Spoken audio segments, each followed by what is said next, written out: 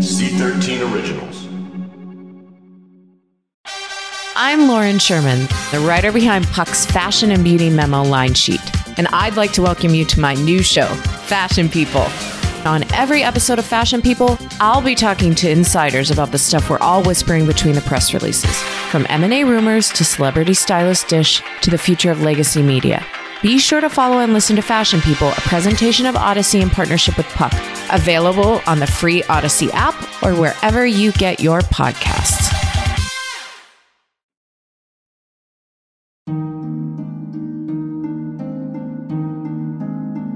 She was one of the most inexhaustible figures in American history. Niece of one president, wife of another, Anna Eleanor Roosevelt forged a path for herself through the 20th century, shaping the lives of innumerable others and creating possibilities for millions. And she did it not least through relentless hard work. There's a wonderful New Yorker cartoon from the FDR years. Two coal miners are at their jobs underground. Grimy, tired, on the edges of society, they look up and one says, "For gosh sakes, here comes Mrs. Roosevelt." We stand today at the threshold of a great event, both in the life of the United Nations and in the life of mankind. This Universal Declaration of Human Rights may well become the international Magna Carta of all men everywhere. We hope its proclamation by the General Assembly will be an event comparable to the proclamation of the Declaration of the Rights of Man by the French people in 1789, the adoption of the Bill of Rights by the people of the United States, and the adoption of comparable declarations at different times in other countries.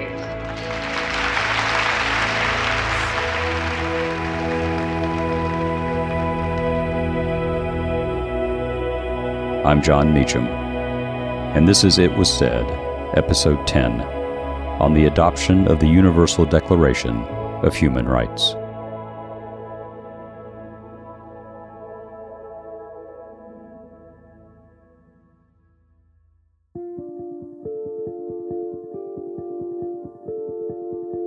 At a time when there are so many issues on which we find it difficult to reach a common basis of agreement, it is a significant fact that 58 states have found such a large measure of agreement in the complex field of human rights.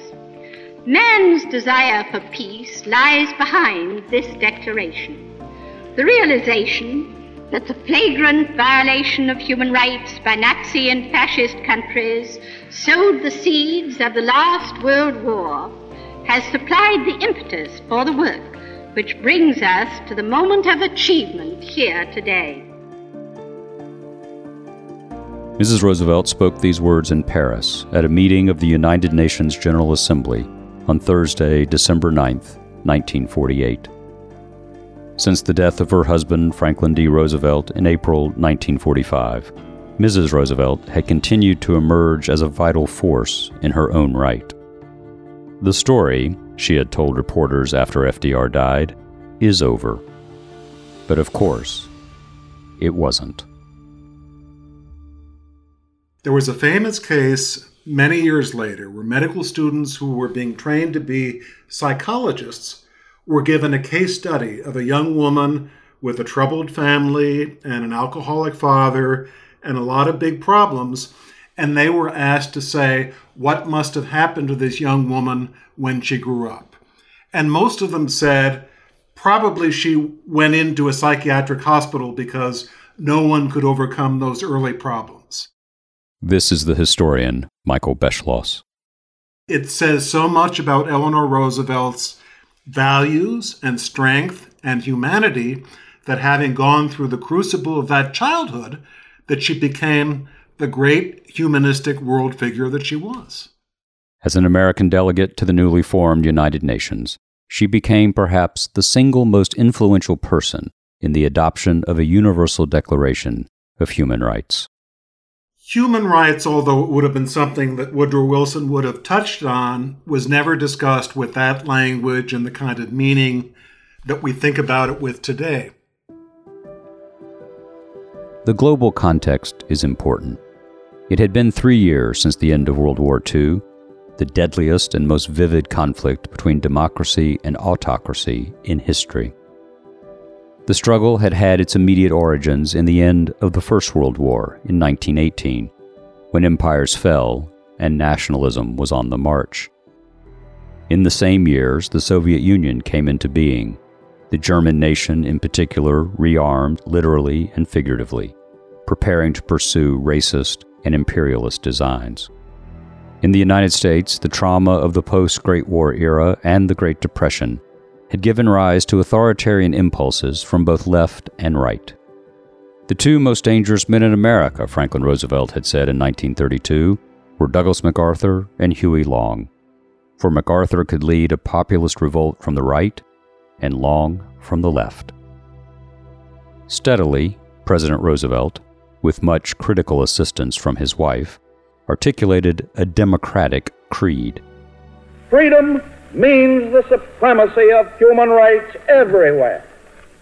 Our support goes to those who struggle to gain those rights and keep them. Our strength is our unity of purpose. To that high concept. In his State of the Union address in 1941, nearly a year before America would at last enter World War II, which had begun in September 1939, FDR had spoken of 4 freedoms: freedom from want and from fear, as well as freedom of speech and of worship.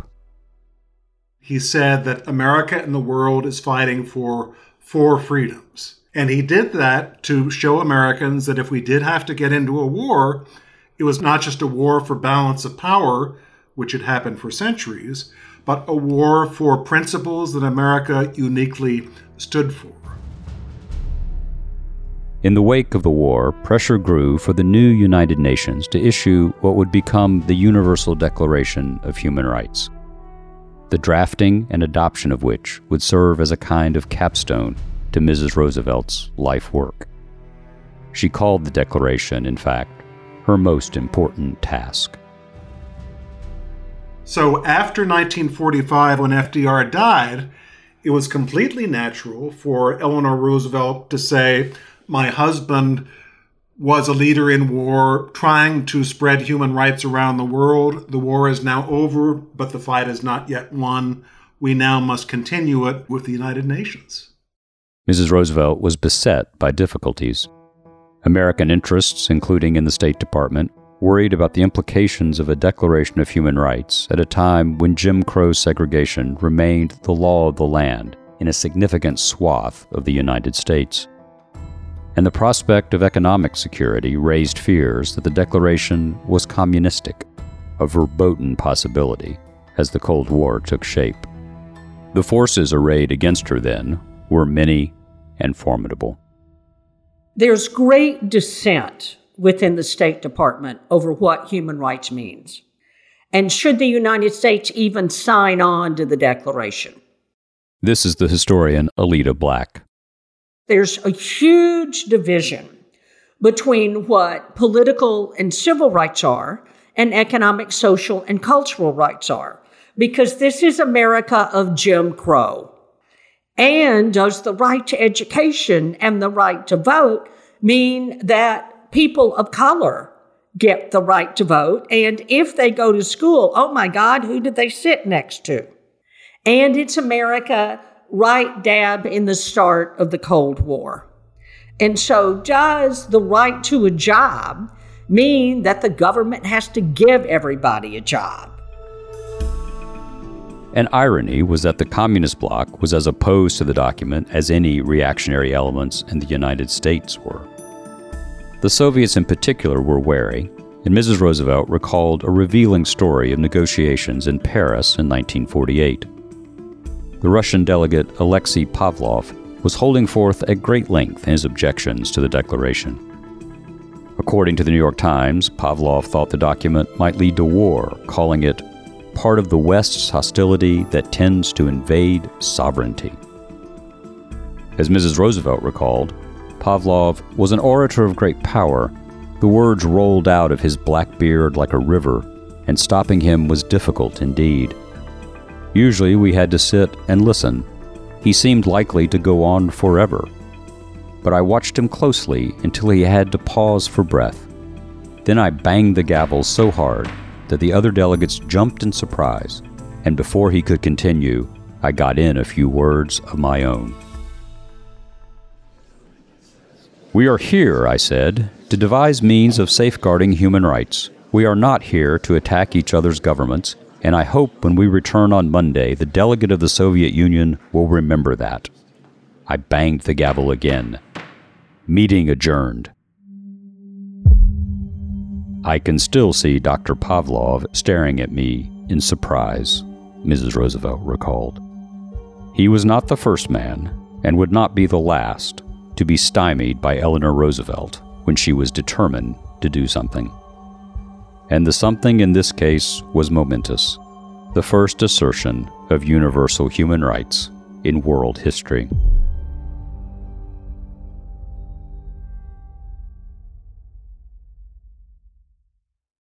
Calling all pop culture enthusiasts. Are you obsessed with all things celebrity? Do you live for the drama, the laughs, and the unexpected moments that unfold on social media? Then you're going to want to tune in to the Comments by Celebs podcast. Join us 3 times a week as we deep dive into every aspect of pop culture. Whether it's dissecting the latest trends or just chatting about your favorite celebs, Comments by Celebs has you covered. We have new episodes out every week. Follow and listen to Comments by Celebs on the free Odyssey app or wherever you get your podcasts. Hi, this is Amy Poehler, here to tell you about a new improvised show from Paper Kite Podcasts, the team that brought you Say More with Dr. Sheila. Check out our new parody podcast, Women Talking About Murder. It's a show about women talking about murder. Every episode features special guests, twists, turns, and the mystery of a missing co-host. Available on the Odyssey app or wherever you get your podcasts.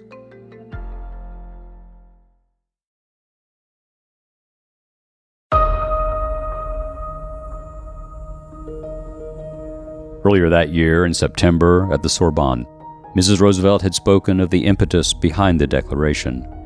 Drawing on her childhood French, she had addressed the delegates in the native tongue of France.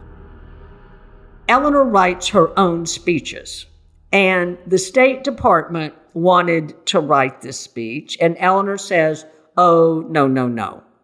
So they give Eleanor a draft of the speech, which she totally edits, and she can't stand the introduction.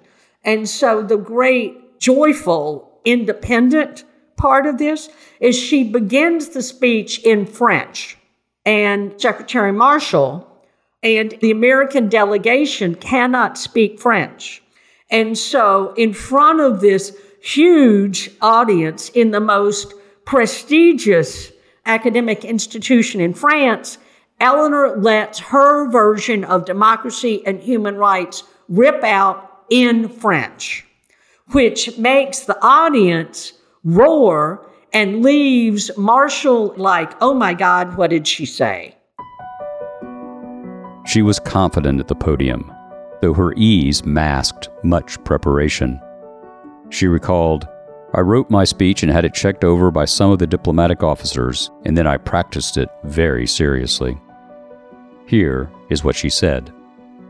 "I have come this evening to talk with you on one of the greatest issues of our time, that is the preservation of human freedom. I have chosen to discuss it here in France, at the Sorbonne, because here in this soil the roots of human freedom have long ago struck deep, and here they have been richly nourished. It was here the Declaration of the Rights of Man was proclaimed, and the great slogans of the French Revolution, liberty, equality, fraternity, fired the imagination of men. I have chosen to discuss this issue in Europe because this has been the scene of the greatest historic battles between freedom and tyranny.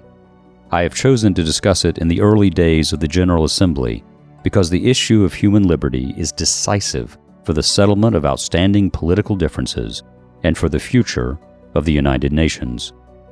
In the preamble to the Charter, the keynote is set when it declares, 'We, the people of the United Nations, determined to reaffirm faith in fundamental human rights, in the dignity and worth of the human person, in the equal rights of men and women and of nations large and small, and to promote social progress and better standards of life in larger freedom. This reflects the basic premise of the Charter that the peace and security of mankind are dependent on mutual respect for the rights and freedoms of all. And so what she does in that speech is to really co-opt, if you will, the American Tree of Liberty with the French commitment to the Declaration of Rights of Man, and makes it her own and says, basically, we are all on trial to figure out how to treat each other as equal human beings in the shadow of war. Her attitude, both in September and in December, were shaped by her insistence that the democratic values of the Declaration must be paramount.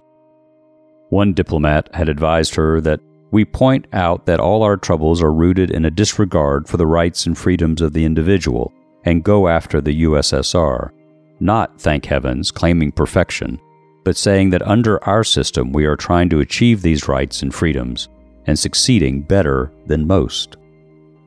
We in the United States have come to realize it means freedom to choose one's job, to work or not to work as one desires. We in the United States have come to realize, however, that people have a right to demand that their government will not allow them to starve because as individuals they cannot find work of the kind they are accustomed to doing, and this is a decision brought about by public opinion which came as a result of the Great Depression, in which many people were out of work. But we would not consider in the United States that we had gained any freedom if we were compelled to follow a dictatorial assignment to work where and when we were told. The right of choice would seem to us an important, fundamental freedom. With that speech, she solidifies her position within the administration and the State Department to sort of put them in a box to say that, okay, now their support of the Declaration must be public. And at the same time, her 6-day-a-week syndicated column, My Day, after that September speech, becomes laser focused on generating worldwide support for the Declaration. And she no longer hesitates to hold the Russians accountable for their attacks on the United States for being hypocritical because of Jim Crow. And her words are so unusually forceful that it's picked up by papers and circulated all throughout Europe, including Russia. She spoke powerfully of the critical distinctions between democracies and authoritarian states. Sometimes the processes of democracy are slow, and I have known some of our leaders to say that a benevolent dictatorship would accomplish the ends desired in a much shorter time than it takes to go through the democratic processes of discussion and the slow formation of public opinion. But there is no way of ensuring that a dictatorship will remain benevolent, or that power, once in the hands of a few, will be returned to the people without struggle or revolution. This we have learned by experience, and we accept the slow processes of democracy because we know that shortcuts compromise principles on which no compromise is possible.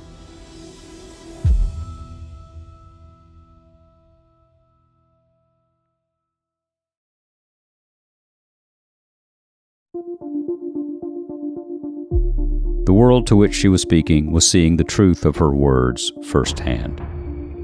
The Soviets had blockaded Berlin, and what Winston Churchill had called the Iron Curtain was descending. At home in the United States, President Truman faced re-election in a splintered nation, where liberals and segregationist conservatives had broken away from the Democratic Party. After the Sorbonne speech, Eleanor is to the barricades because she suspects that Truman will lose in November of 48, and that there will only be 3 months left to really get this declaration adopted. And so she is paddled to the metal to get this extraordinary document ratified and put before the world with the endorsement not only of the United States, but of the major powers and smaller powers of the world. And yet there Eleanor Roosevelt stood before a global audience, speaking for the eternal amid the temporal. It is not and does not purport to be a statement of law or of legal obligation. It is a declaration of basic principles of human rights and freedoms, to be stamped with the approval of the General Assembly by formal vote of its members, and to serve as a common standard of achievement for all peoples of all nations. In a recent speech in Canada, Gladstone Murray said, "The central fact is that man is fundamentally a moral being, that the light we have is imperfect, does not matter so long as we are always trying to improve it. We are equal in sharing the moral freedom that distinguishes us as men. Man's status makes each individual an end in himself. No man is by nature simply the servant of the state or of another man. The ideal and fact of freedom, and not technology, are the true distinguishing marks of our civilization." As she spoke in Paris, the work had paid off. The long and meticulous study and debate of which this Universal Declaration of Human Rights is the product means that it reflects the composite views of the many men and governments who have contributed to its formulation. I have no doubt this is true of other delegations, and it would still be true if we continued our labors over many years. Taken as a whole, the delegation of the United States believes that this is a good document, even a great document, and we propose to give it our full support. The next day, Friday, December 10th, 1948, the United Nations adopted the Declaration. The Soviet Union abstained, as Mrs. Roosevelt recalled, since the Russian delegation contended that the Declaration put emphasis mainly on 18th century rights and not enough on economic, social, and cultural rights. Saudi Arabia and South Africa also declined to vote. It is the first occasion on which the organized community of nations has made a declaration of human rights and fundamental freedoms, and millions of people, men and women and children, all over the world will turn for hope and guidance and inspiration to this document. And I must congratulate those who worked so zealously to achieve this result and for so long. And it's particularly fitting that here tonight should be the person who's been the leader in this movement. I refer, of course, to Mrs. Roosevelt, the delegate of the United States.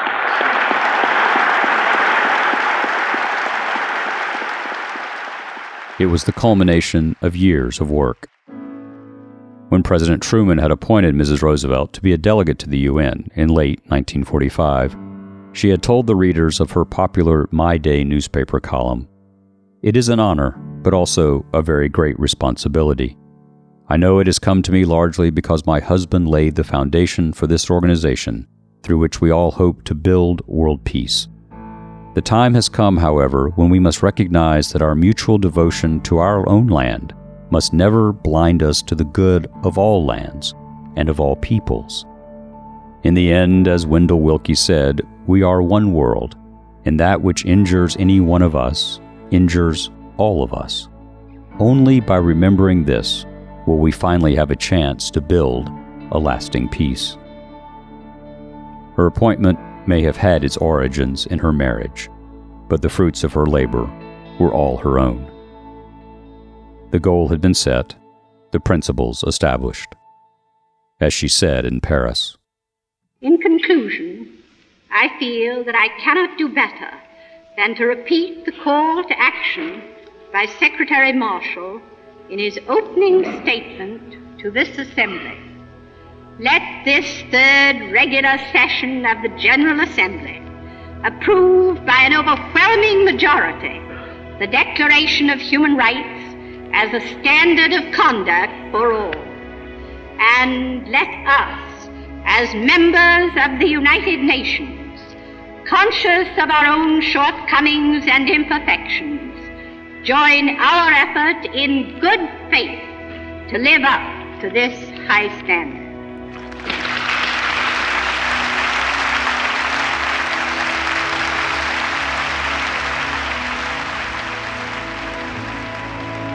And Eleanor Roosevelt showed us the way.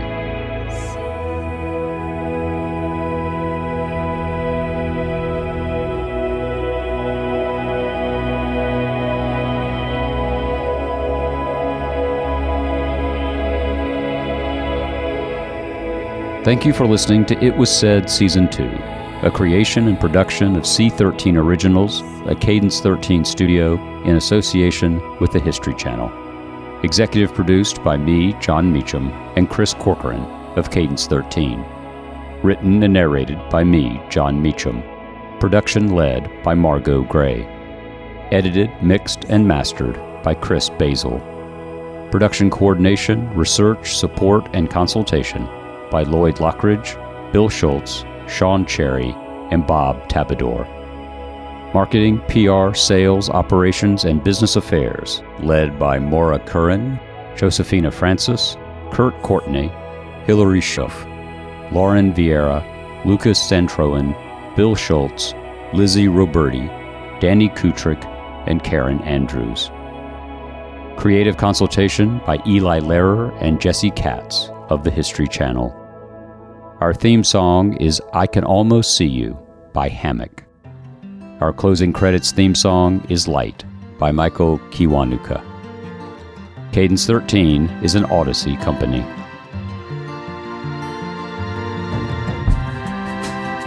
We're miles apart, but safe in dreams. You're running from the young and dark. We'll always be one of their own to lead. Shine your light over me. All of my fears are gone, they're gone, gone.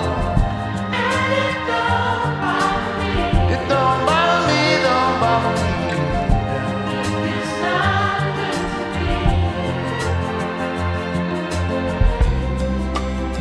too far to run, fall on your knees to find a love. Your light for me, my only sun. You'll always shine for me. Shine your light over me. All of my fears are gone, baby, gone, gone.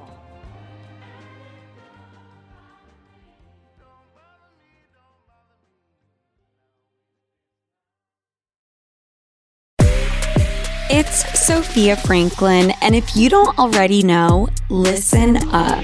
My mini-series is live now each and every Monday, and the only person missing is you.